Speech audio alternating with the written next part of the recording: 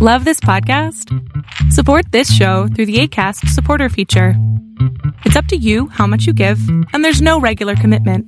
Just click the link in the show description to support now. Hiring for your small business? If you're not looking for professionals on LinkedIn, you're looking in the wrong place. That's like looking for your car keys in a fish tank. LinkedIn helps you hire professionals you can't find anywhere else, even those who aren't actively searching for a new job but might be open to the perfect role. In a given month, over 70% of LinkedIn users don't even visit other leading job sites. So start looking in the right place. With LinkedIn, you can hire professionals like a professional. Post your free job on linkedin.com/achieve today.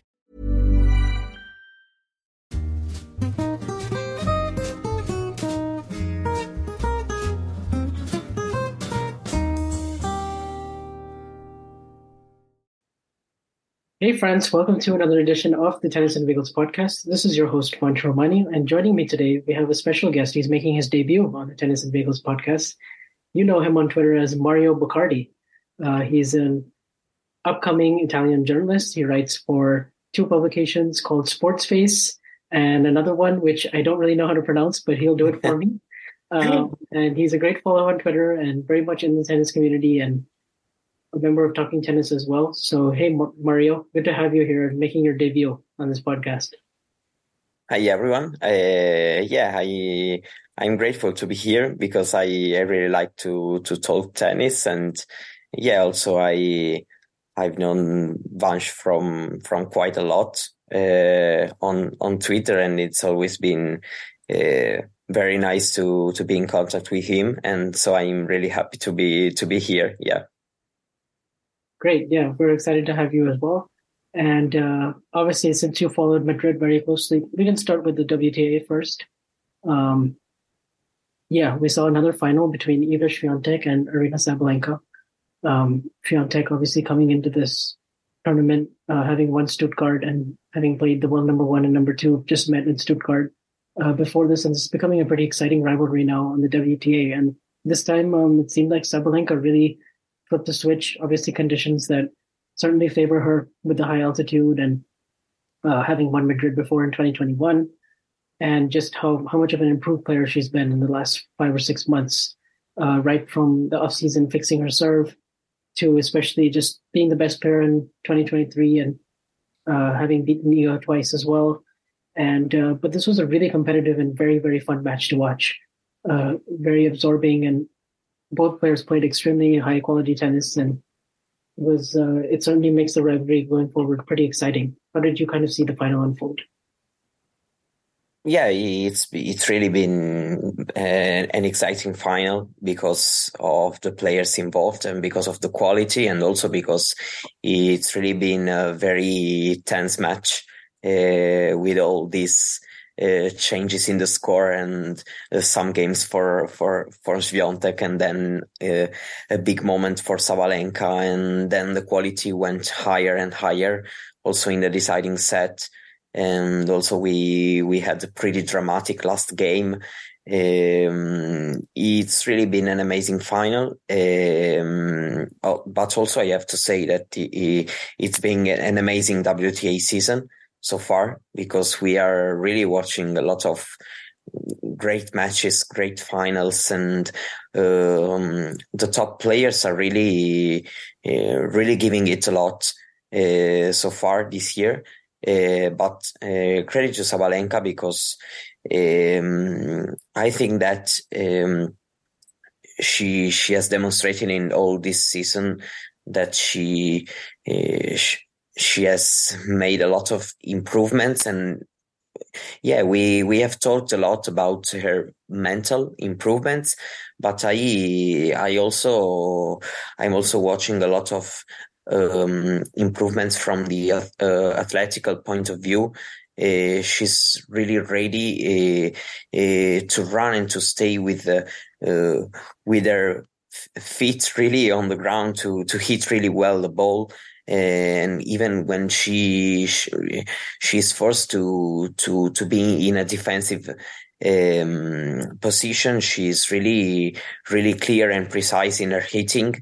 But of course, also the way she's able to stay in the match against this Swiatek, which wasn't the case last year, because they met, I think, twice also during the last year's clay season.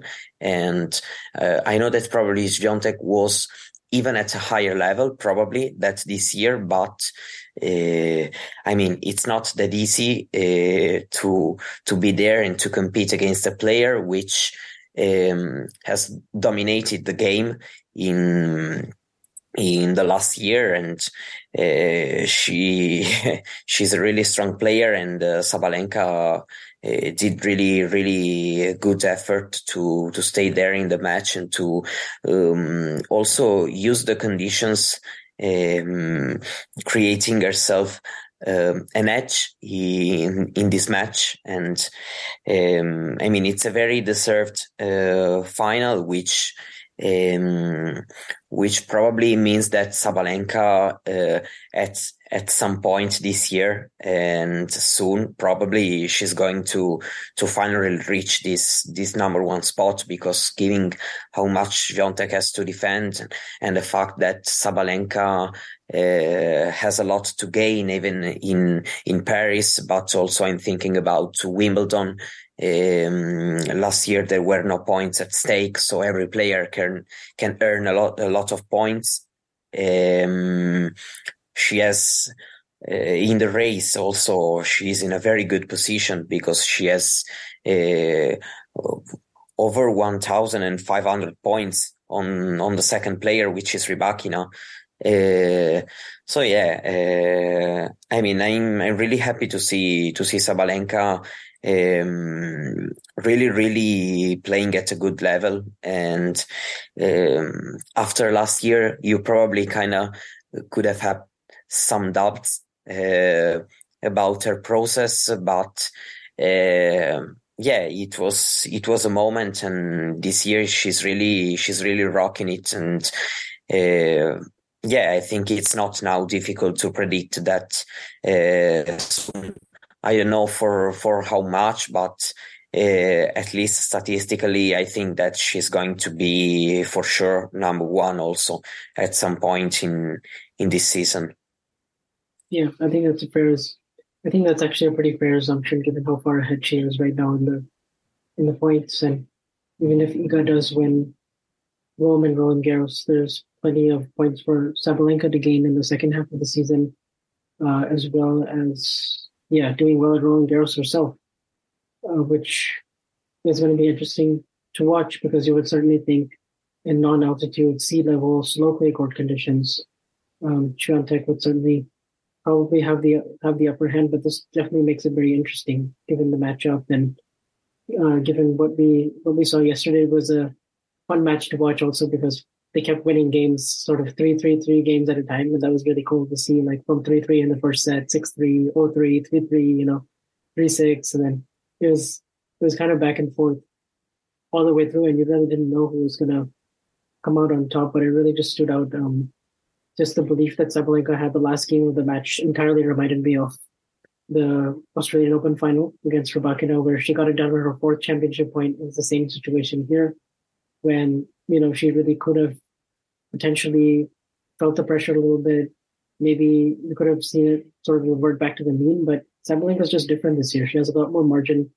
Her forehand, to me, is looking devastating in the corners, as well as when she has a ball in the middle of the court. And she was really able to rush Swiatek at times, and Swiatek did a good job herself problem solving and coming out of a tough situation. She could have lost the match in the second set as well, and she just hung in there. And I thought it was a very, very little actually separating both of those players at the end, and maybe Sabalenka just with the extra pop on her serve and just being able to just utilize the conditions a little bit more in her favor certainly made the difference. But for Swiatek, it's positive that she was so close to winning Madrid, and she's won Rome twice and Madrid, Roland-Garros twice, and it will be interesting to see because the pressure is certainly on. But she's in a good position compared to where she was at before the clay court season.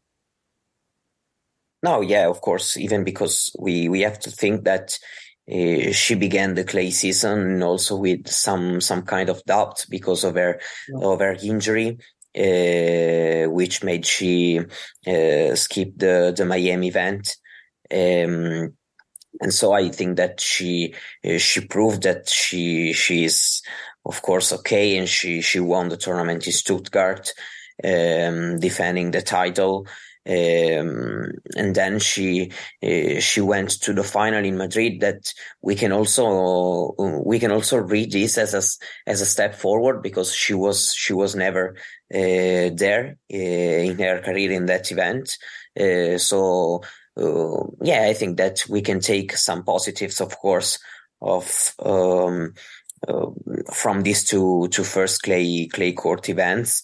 And now, of course, we are approaching two events that Swiatek really likes, because she won the last two in the last 2 years in Rome. She won the Roland-Garros twice also, and no doubt that she's going to be the favorite in those events.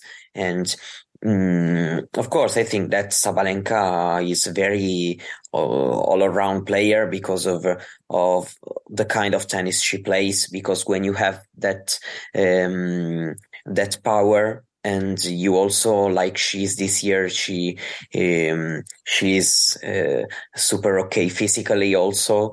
So I think that she can really play well in any kind of court. But I think that Swiatek can take the positives, even because at the beginning of the year we saw her struggling in some kind of matches, and sometimes losing them against these top players, not really fighting. While this wasn't the case yesterday, because she really stayed there till the end, forcing a very close third set. But also in the last game, she had her chances. Sabalenka got involved in a very, very long service game. She really, she probably made some little mistakes in some point at the third set in the last part, but overall I think that I'm not really worried about the fact that she lost a final in 3 sets against Sabalenka, which is playing some unbelievable tennis this year. So of course we are expecting a lot from Iga, because of the last season she had, and also because of the clay courts, which saw her dominating since the very young age. But I think that we can consider, of course, a good tournament for her, and a good first 3 weeks of the clay season. And now, of course, I'm looking forward to watch what she's going to do in Rome, because she's the 2-time defending champion, and I'm sure she would love to win the 3rd year in a row, and she's going to be the favorite, number 1 favorite, of course. Yeah, absolutely. In terms of the women's tournament as a whole, obviously you mentioned quite a bit about Swiatek and Sabalenka. What were some of the other stories that really captivated your attention? Obviously, in the 2-week Masters event, you have to look more for the first week, where what stood out to me is obviously Erika Andreeva, such a great talent, and just 16 years of age, turned 16 in the tournament itself, had those fantastic wins over Leila Fernandez, and then Beatriz Haddad-Maia, and then then one more win, right? Or is it escaping? Yeah, it was right now. I'm checking. Yeah, it was someone pretty.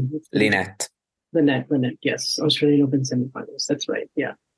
Some of these matches were way too early for my time zone, so I wasn't able to catch the Lynette one, but I did see a lot of the Fernandez and some of the Beatriz and Maya, and I was pretty impressed by her, by how solid her game is. Pretty solid overall for 16. I was pretty impressed with her backhand. The forehand is pretty loopy, and it's a good clay court forehand, I think, and she seems to have some good qualities, and believes in herself, and she was a quite fun interview to listen to afterwards as well. So some core personality and pretty crazy. She was in the Junior Australian Open final this year. And since then, she went on this insane winning streak at the W60 level and then winning those two ITFs and then carrying that form here. And then actually pushed Sabalenka for a good half a set. And then, so I think we'll be seeing a lot more of her in the future, but this adds to the depth with the depth of young female players under the age of 21. Yeah, no, of course, it's been a very nice story. Yeah, I knew her name. So when I saw her in the draw, I was like interested in watching how she would have performed, and she hasn't disappointed at all. And of course, I knew her name, and I knew she was a really good young player. But yeah, me too. I wasn't expecting already so good.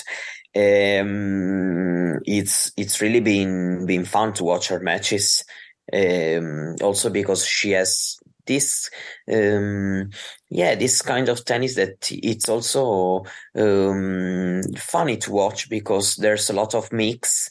She has the power weapons, but she also has a lot of variety.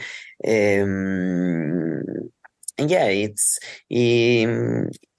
been really funny to watch her against this very good player because beating back to back in straight sets, Fernandez, Sadat, Maya, Linette, it's really not for everyone, and especially at this such young age. And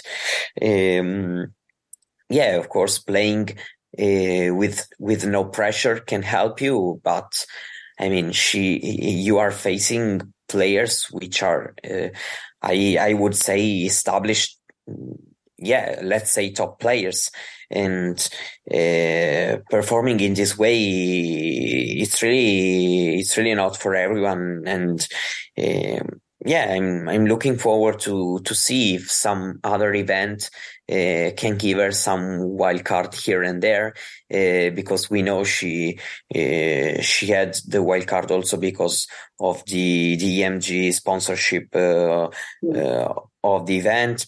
But who knows? Given how well she used this opportunity, probably she can have some invitation here and there in the season and make some experience which can make the difference at this level, because having such experiences at young age can really help you when you get to 18 or 19 and you start to be ready to compete weekly on the main tour, and having already played some kind of matches.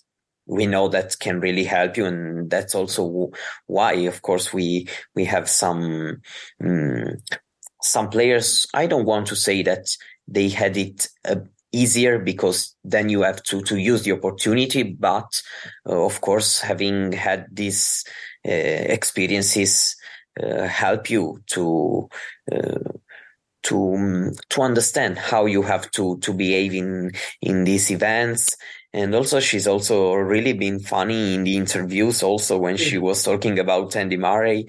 He's just a beautiful person or something like that. Yeah, that's right. And it's not easy at 16 to go there and to talk in this way with on TV in a big interview, because all the big players go there to talk about their matches. And so I saw her also psychologically quite ready to stay in this life. I mean, of course, it can also be easy sometimes when you're so young, because you are not thinking a lot. But I'm really big on her, and I want to see more of her soon. Yeah, she's definitely one exciting teenager to follow in the coming years. But looking at the rest of the WTA, are there any other stories to you that really stand out in terms of, you were excited or happy for some players to do well and go deep? Obviously, Maya Sharif was another big one, um, beating some very good players and getting to the quarterfinals. We know she's talented. Of course, she won a title last year, um, and she beat some good players to get here, likes of like Mertens and Garcia. I think was the biggest win of her run. But also, and she wasn't so far uh, from getting the win against Sabalenka. I mean, set in a break, so pretty. Yeah, it was a very early break in the second set, but still, I mean, given the fact that Sabalenka then went on to win the whole thing, it's really been very, very big. Also, I knew her because she won an event, the WTA title in Parma in Italy, where I was there almost the whole week. So I really knew something about her, and also I like to watch these players representing countries that not have really a tennis history, and making like the trailblazers from their country, from their part of the world. It's also really nice. So it's one of the players I tend to sympathize with, because also of all the background she's taking with her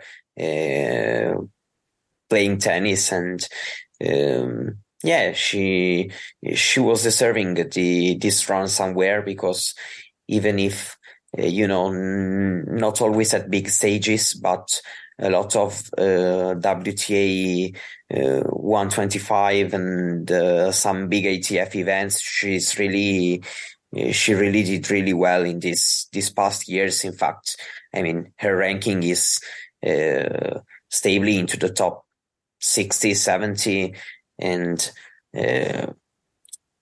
so that's also been a really nice story. And even if I wanted to tell you about what happened today in the doubles final, that was a bit of a sad page in the event, with the players not being able to give the speech. And I saw that rightfully a lot of people are also on Twitter complaining about that. Yeah, I was actually one of those people as well, because I just didn't understand, why would you not give them a ceremony? I struggle. Might be the backlash that maybe Victoria Azarenka would bring up, some of the inequalities in the tournament. And honestly, I think it's fair, because the Madrid Open hasn't been very good about equality in general. Like the head of the tournament, the owner of this tournament is Ian Tiriac, and he's not exactly known for showing equality between men and women in the past. And he's made some pretty bad comments and some statements that were very controversial, as well as the fact that this tournament has ball girls that are models. I don't think that's a great look in today's climate, particularly. And then also the scheduling of the matches and the events, a lot of late matches for the women, and just in general, for the men and the women, I just didn't really understand why scheduling those matches at past 9 p.m. local time is a great. There's two of them. I understand if there's one, then it kind of makes sense. But I know that in Spain there's a pretty lively crowd late into the night, and they eat dinner very late. They like doing everything pretty late in Spain. But I just don't think it's great for the players, because if they finish a match at 1 a.m., 2 a.m., they're not going to bed until 4 or 5. And even if you have the rest of the day off, it's still not really fair in terms of the time being equal, and then also just recovery the next day. I don't think the players really like it. I mean, Swiatek brought it up in the post-match ceremony as well. There was a bit of shade at Lopez, and Sabalenka also mentioning the size of the cake thing became way too overblown, and that was a big topic on Twitter. But I think it was more just symbolic of the inequality that they thought between the WTA and ATP in terms of like just. No, that's absolutely right. I mean, all over the world, and even in Rome this next week, the same night session starts one hour before. Yeah. Than in Madrid, and of course, this hour can make a lot of difference because thing is to end the latest match at midnight, and another thing is to do it at 1:15 a.m. and of course it makes a lot of difference, that's for sure. Fortunately this year the problem was a little bit fixed because of the rest day that in most of cases the players could have had the next day.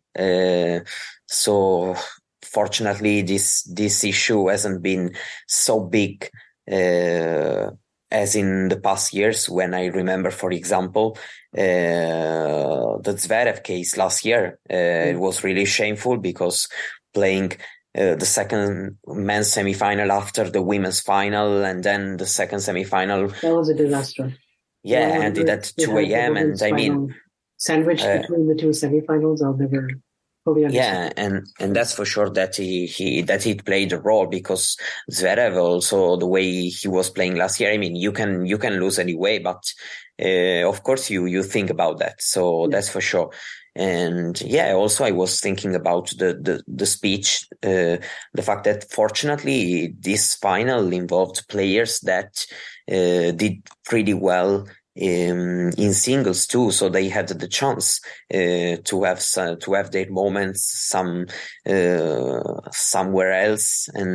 But I'm also thinking that if today there was a final between, for example, some double specialists, like a lot of times happen, which haven't the opportunity to have this moment other times in other events, it's really shameful, because it's the final of one of the biggest events of the year, and you want to have that moment, even if of course it's a moment in which it's not like you say a lot of things, but it's still a nice moment to have if you was there playing the final, being the protagonist, and you want to have this moment. I think you deserve that moment. You deserve that limelight in terms of exactly. That's show appreciation to the fans, your team, your opponent.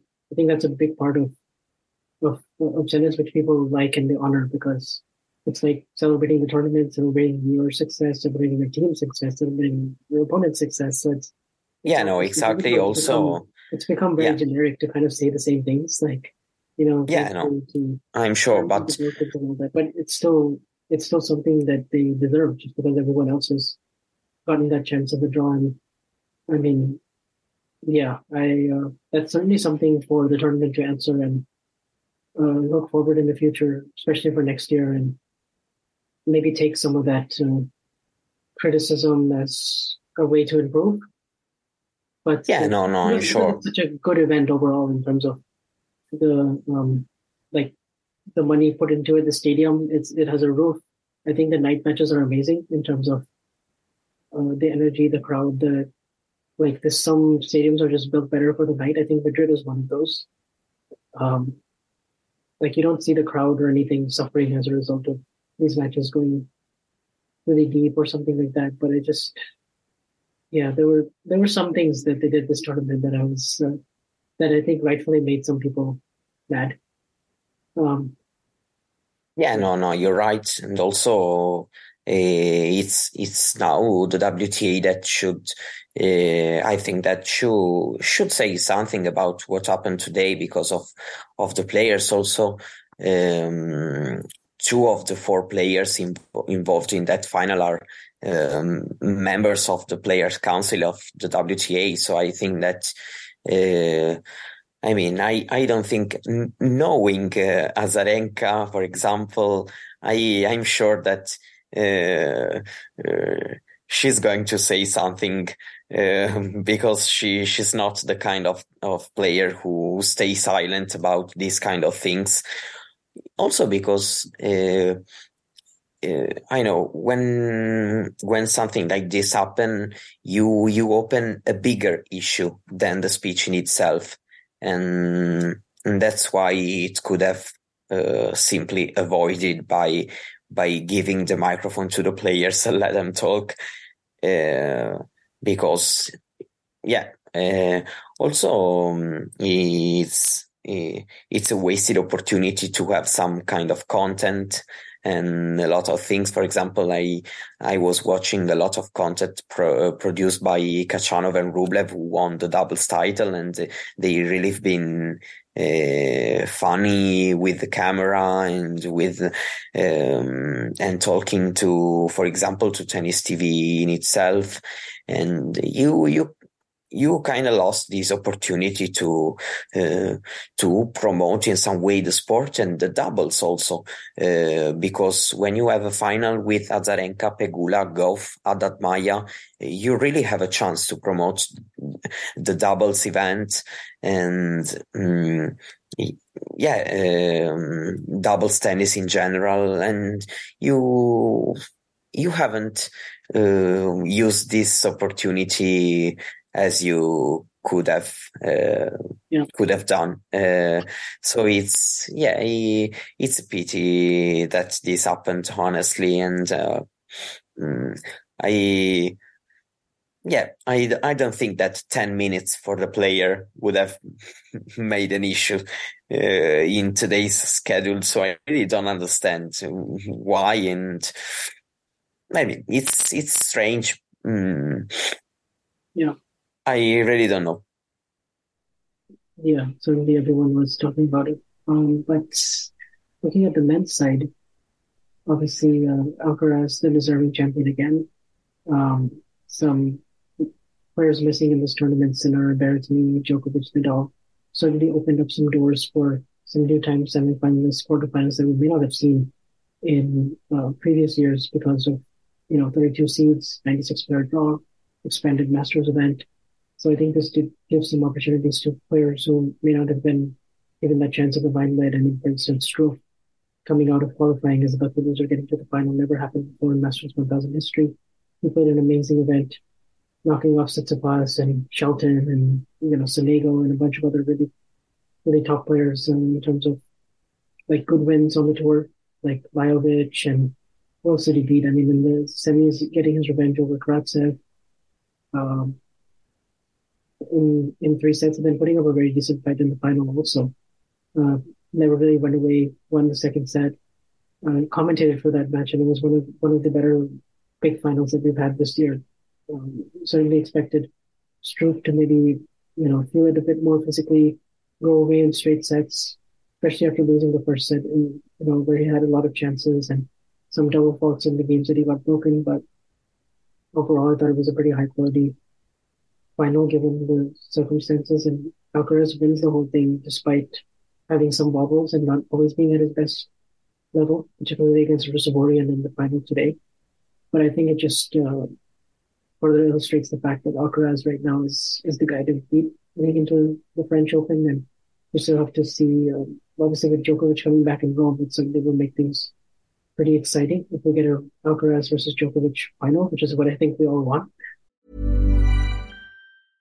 Hey, it's Paige DeSorbo from Giggly Squad. High quality fashion without the price tag. Say hello to Quince. I'm snagging high-end essentials like cozy cashmere sweaters, sleek leather jackets, fine jewelry, and so much more. With Quince being 50 to 80% less than similar brands. And they partner with factories that prioritize safe, ethical, and responsible manufacturing. I love that. Luxury quality within reach. Go to quince.com/style to get free shipping and 365-day returns on your next order. Quince.com/style. Hey, Dave. Yeah, Randy. Since we founded Bombas, we've always said our socks, underwear, and T-shirts are super soft. Any new ideas? Maybe sublimely soft. Or disgustingly cozy. Wait, what? I got it. Bombas. Absurdly comfortable essentials for yourself and for those facing homelessness. Because one purchased equals one donated. Wow, did we just write an ad? Yes. Bombas. Big comfort for everyone. Go to bombas.com/ACAST and use code ACAST for 20% off your first purchase. But yeah, I mean, obviously the event on the men's of course, starting from the latest part of your speech, of course, we have to see what Djokovic is going to do in Rome, because Rome is one of his favorite events, and no doubt his clay court favorite event, because he never lost there before the quarterfinals. He won the event 6 times. So I'm very, very interested to watch how he's going to look there, even if I'm pretty optimistic, because I don't know, he really played good tennis in Rome, even in his worst years, like in 2017. And so yeah, it's really been interesting to finally see Djokovic and Alcaraz playing into the same event, which hasn't been the case in a while. And yeah, talking about Madrid, the final is really been an entertaining final. Because Struff proved that he's really in form, and he has also the kind of tennis to create issues to literally everyone. I was also thinking about, I mean, it's really not the same, but I was also thinking about all the issues he created to Alcaraz also in Wimbledon last year, and after struggling a lot in the end of the last season, it's really good to see him back at this level. And also for all the I'd say less hardcore tennis fans who probably are like, okay, Alcaraz Struff, I don't know if I'm going to watch. And yeah, you miss something, because Struff actually played really well. And the final has really been close, because we don't have to forget that even in the third set, Struff has been the first one to have a break point. And so it's really been a matter of really few points, like a very big final. Thinking about the others, I think that this is probably the closest one after the Monte Carlo. Monte Carlo probably was closer than this one in terms of the ranking of the players, and then the score, how it looked like. But it's really been a close one, and some really good points. Struff also using the court really well, doing some really entertaining serve and volley sometimes, and also Alcaraz's abilities to defend the court. And these two players, I think that I'd say that match really well each other, and it's really been fun. And in the end, Alcaraz proved why he's there. He's going to be number one again after Rome. And I don't have a lot of words about him, because what you have to say, he's really he's funny to watch. He plays an amazing tennis, which is even more amazing in the key moments of the match, which is what you need to do to be considered the top player and to win the big events. He already has 4 Masters events, 10 titles, and it's more just the eye test. Like what you see with your eyes just matches what his achievements are on the court, just in terms of the completeness, and he already has that aura where you feel like you have to press, you have to hit lines, you have to win the points 4 or 5 times against him, because he moves so well, he covers the court so well, he's got just such a great idea about when to play what shot. The absurdity that he has to pull off like shots that are so bold You think of the Russell-Williams match, 2-6, 2-3, 15-40 down, saved 5 break points in that game, and just incredible shot making. I mean, if one of those points go differently, we could be talking about a random first-time Masters 1000 winner, most likely. Because, yeah, I mean, he had to come up with like a ridiculous half-volley pickup save, and then like a backhand winner down the line, another like forehand inside-out winner. Like, he just goes for all the shots in the big moments, and it seems to pay off because he knows exactly. And when he goes for those drop shots as well, I mean, you as the opponent, you have to respect his power. Yeah, no, and heavy ground strokes, but there's just no way to mentally prepare yourself for those drop shots because they just come at the right moment. And even if he doesn't outright win the point with winner, it usually sets up another combination for him, the other lob or the passing shot, and he just seems to always be one step ahead. And it's one thing to like have the vision, but he's able to execute it in the biggest moments, and just it's breathtaking to watch it because you feel like you're watching something special, and every match feels like must-see TV, regardless of who the opponent is, which definitely brings that something special and generational to the table. And that's it's the feeling is I mean, it's basically the same as when you was watching playing or you are watching, since they are already playing, players like Djokovic and Nadal, and when it was Federer and even Andy Murray at times. It's that kind of feeling. Also, like when you're not able to convert these break points, and then you can feel that okay, now he's getting broken the next game, and he gets broken in the next game because he really has that ability to find in the issues of the match, in the difficulties, he find there the what he needs to find to turn the tables around and to start playing better and better and better, and to suddenly feel his shots and to grow his confidence, even when you don't expect this to happen. And it's a totally different feelings than when you see a lot of other really good players which win a lot of matches because they play really good, but they have not the same qualities to turn a match around and to make you feel unsafe in every part of the match. Even if you up in the score 6-2, 4-2, you are not safe. Never. You have this kind of feeling, and this of course what makes him super special, regardless of all the great things he does from the technical point of view, which are of course super amazing. He really has.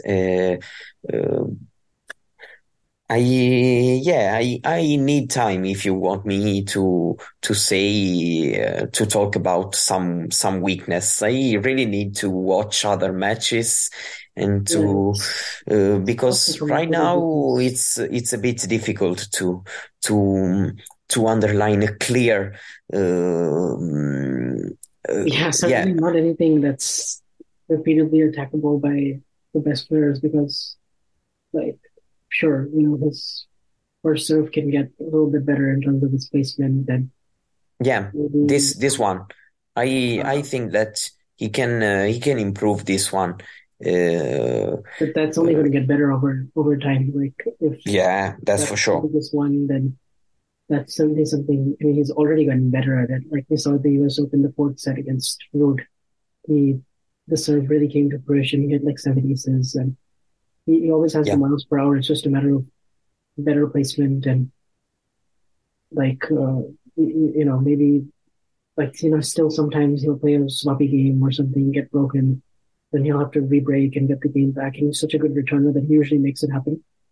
Or if he's playing someone like Sinner, or we saw it a little bit with Rusabori, but I'll use Sinner just because they've played 6 times, and when he's able to take the ball really early and the compact stroke production and just rush Carlos and hit it super hard and deep and right at Alcaraz's feet. That can be a recipe, but it's very difficult to do that for that long of a period. And you need to have it off of both wings. You need to be taking a lot of chances and risks, and uh, it's that certainly can be one factor. Like try to rush the forehand, get him on the back foot, and just really just plain power, like just 85 mile per hour power off both wings. Yeah, rushing him, but that's very tough to execute.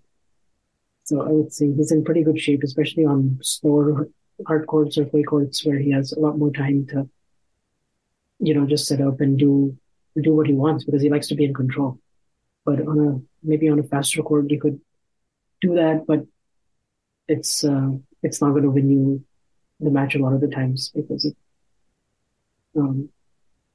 yeah, no, of course. I totally agree, and I'm really sure that he's going to be able even on grass to be able to do a lot of good things, even because we don't really think that he's going to need a lot of time. We saw it last year, for example, with also with Sinner, for example, which came into grass having won non-matches at all, and then suddenly he was in the Wimbledon quarterfinals. And I'm sure that even Alcaraz is going to make some big results, probably even this year on grass, because I really see no reason, because he seems also to really be able to adapt really well and to change the movement and to change little things on his tennis to adapt to the conditions of the court. And I'm at this point, I'm just going to say that I'm really looking forward to see him in Paris. Last year probably was there as, top 3 favorite. And then I won't say that he played bad because Zverev really played an unbelievable match, of course. But, of course, this year, the chance is even higher, because of the state of the rivals. And also because he has 1 year more, and he's just a little bit more mature, a little bit more polished than that's for sure. Last year he also struggled a lot against Rossovori, and maybe at this time he was still getting used to the new status. I think between Madrid and the US Open, we saw him the most vulnerable, and for most players that's like career best performances. But for Alcaraz's point of view, that was maybe the period where he was getting the most used to being talked about as like a favorite for every tournament he went to. So I think this time around he'll probably be better equipped to handle those expectations than last year. He's also more patient. I think last year he Zverev played an amazing match, but he also hit himself out of certain situations and didn't.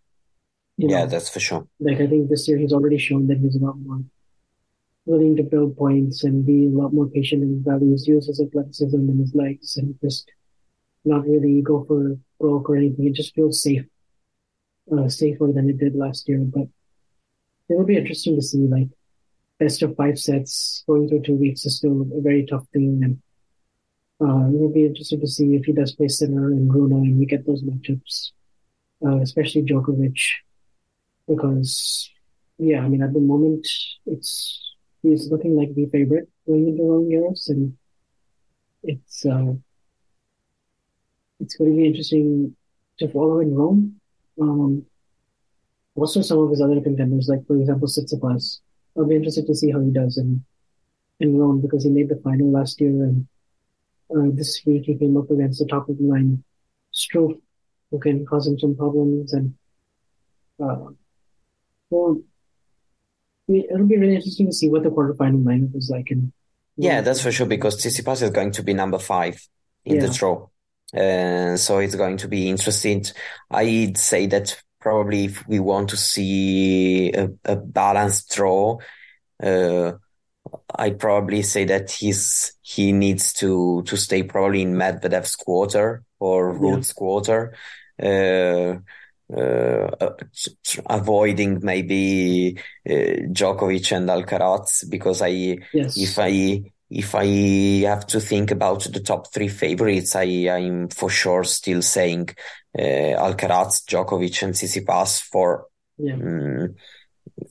because we really know how what they are able to produce on clay. Of course, Tsitsipas not really playing so well so far this year, but we know that he really had a lot of really good results on clay, and I think that if Alcaraz suddenly falls into a bad day and something happens, Tsitsipas should be there to try to use the chance, even because he was in the Australian Open final, but now he's starting to need another good result.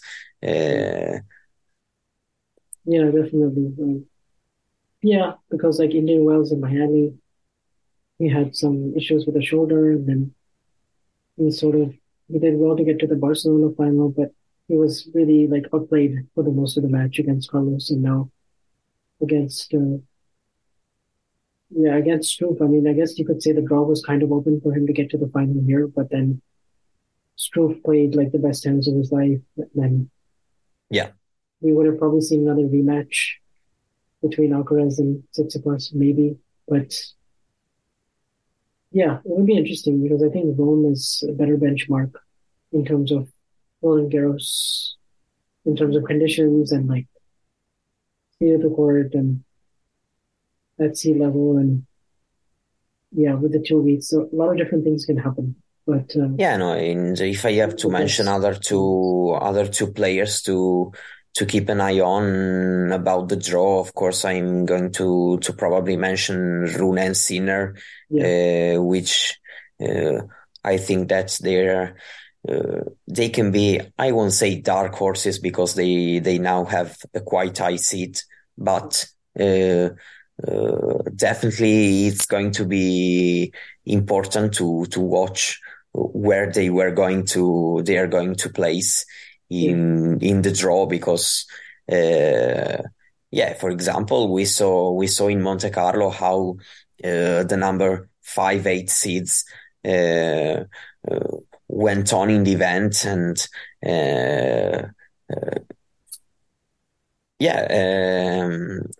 yes, of course, I just hope for a balanced draw, because sometimes we see a lot of it's like, I won't say a good side and a bad side because it's ingenuous, but sometimes like you have some packed.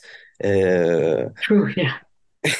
I know what you mean. I'm definitely looking forward to seeing like the best players back again in the quarters.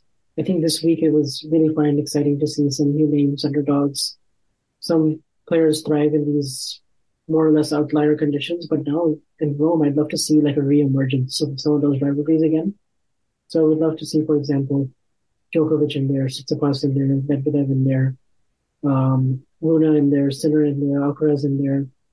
Maybe Ruud again, because I think he's also due for a good result, especially after Madrid and Monte Carlo not going so well, but he did win in Estoril. So he's, I think, definitely one to keep an eye on because he's got semi-final points to defend as well as final points at Roland-Garros.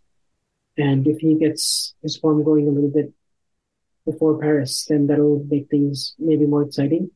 So him in there, and I mean, Rublev as well, I should mention, but Rublev, he already had some great success this clay court season in Monte Carlo and winning the doubles here and then final of Banja Luka. But if we get those 8 players, that would be pretty exciting. But they have to win 3 matches to get there, all of them.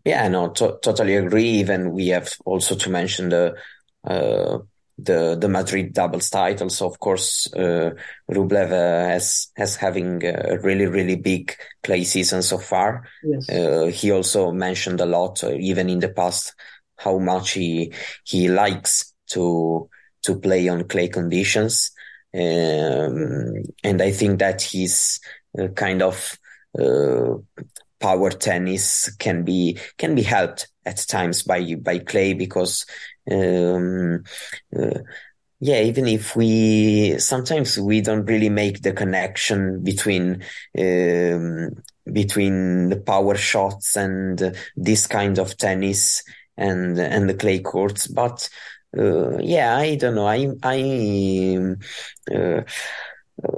I'm the one who really thinks that powerful tennis and rhythmic shots and can pay in these conditions.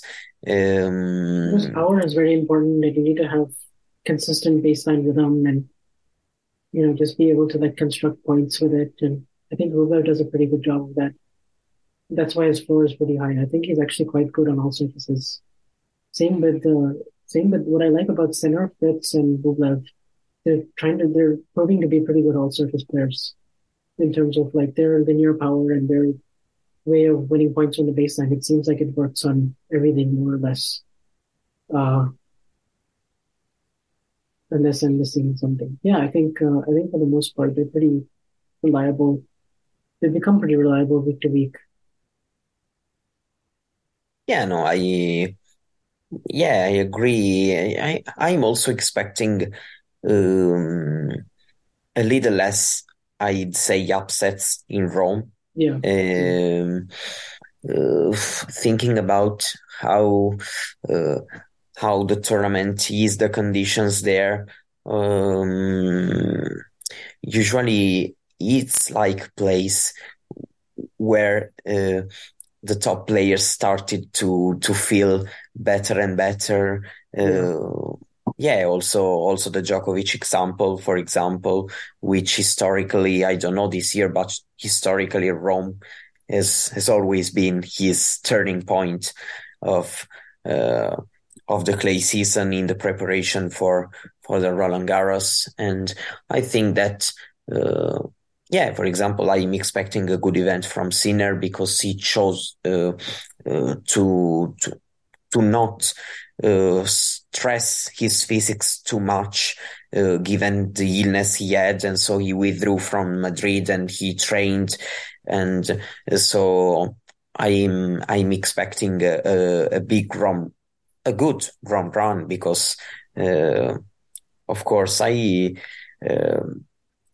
even if I don't know how to rate the fact that we have this 2-week Madrid event with the physical state of the players, I also want to see how this is going to look, because in the last season it was a huge factor. For example, we had Alcaraz, who withdrew from Rome, and probably other player arrived in Rome not in perfect conditions. And probably this year is going to be a bit different, given the fact that at least the seeded players start the tournament practically during the weekend. Yeah. Yeah, if you're seeded, you don't start until Friday or Saturday. So that gives you a few extra days, and then you have a rest day in between the matches. And I think it's more of a mini slam. So I think from that standpoint, for the top players, it should be good preparation, especially if they're going deep. If they lose early, then it becomes a little bit different, because now they have maybe some more time. So then, it's like, do you go and play a challenger like Tommy Paul did this week, or do you go and just rest or just practice or train? So that gets a little difficult, I would think. But in terms of less players pulling out because of like the strain from the week before, I think it might be better. No, yeah, and in other news, we also saw Andy Murray winning the title this week in France. It's his biggest title since winning Antwerp in 2019. And yeah. It was that event was 175, so it's almost a 250 event, and he also faced some good players, because he had to play against Van Asch and of course Tommy Paul in the final. And also given also how much he was struggling in the first clay events, of course there are some positive signs for him. And also, I mean, I'm always happy to see this, I'd say, legend of the game doing well, and also showing all this passion and It's great to lowering see the because expectations. And it means so much to him to win a match at challenger level. Even though this guy's won Wimbledon and won the gold, been number one, he's basically done yeah, everything in yeah, the sport, and it still means so much to him. He's celebrating like crazy. He's very emotional, and yeah, I mean, this guy has a big heart, and he's given the sport a lot. So from that standpoint, it's really good to see him. He's going to be 36 soon, and I think for him, it's all about Wimbledon. Get himself seated for Wimbledon, try to make another deep run there, get some matches in. I think he's sort of using the clay season as a springboard in terms of matches and reps, and get himself fully healthy for the grass. Because I think last year, even though he was playing well in Stuttgart, he injured himself against Berrettini, and then he pulled out the mm, points, and wasn't the ideal preparation for Wimbledon.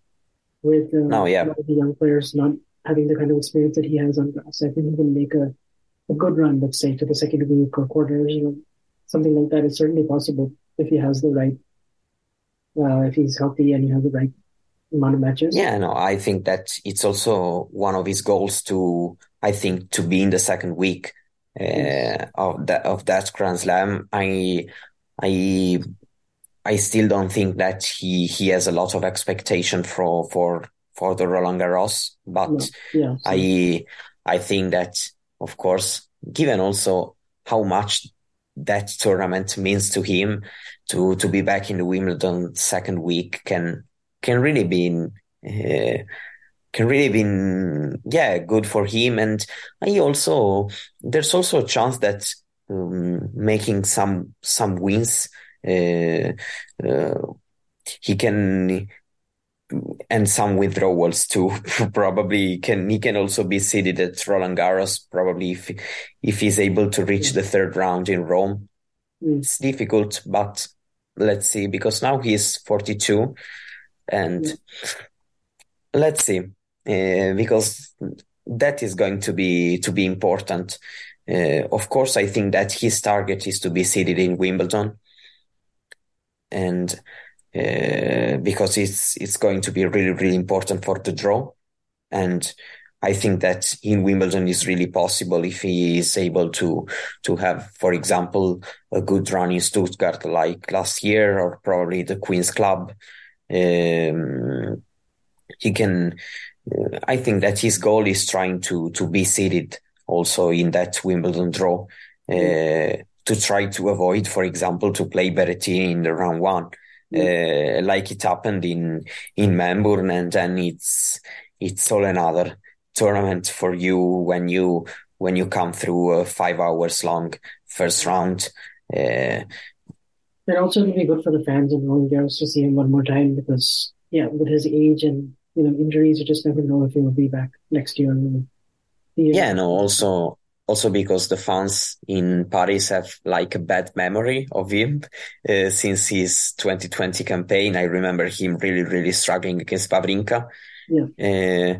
So probably even trying to give a better, I don't know, farewell to the event can also be Yeah. can be a good thing. Yeah, definitely. But yeah, a lot of interesting storylines and things to look forward to with Rome. I think the draws will be out soon. It's full with the qualifying getting underway. And yeah, Mario, it was great to speak with you today and cover Madrid. It's always good to hear your thoughts since you're so immersed in it, just like I am. And yeah, best of luck in Italy. I'm sure you'll do a great job covering the event there. And it was nice having you on the podcast. And yeah, this will be a good episode that our listeners will enjoy. Now, thank you really much. I really wanted to be here, so I'm really happy to have spoken to you. Since it's always a pleasure for me. I'm sure we will do it again. Yeah, we'll definitely do it again. And check us out on Talking Tennis. You can follow Mario at what's your Twitter handle again, Mario? Just so our listeners can follow you. Yeah, they really can find me just for my name and surname. Okay. Yeah, they found me there. If they search me in that way, because Yeah. I have my full name on my Twitter. Great. Yeah. And then, follow us at Tennis Bagels, and you can follow me at Bud32K and follow Talking Tennis as well. We're both contributors. And yeah, so stay tuned for the next episode of Tennis and Bagels, and we'll be back for more. Thanks, everyone. Bye.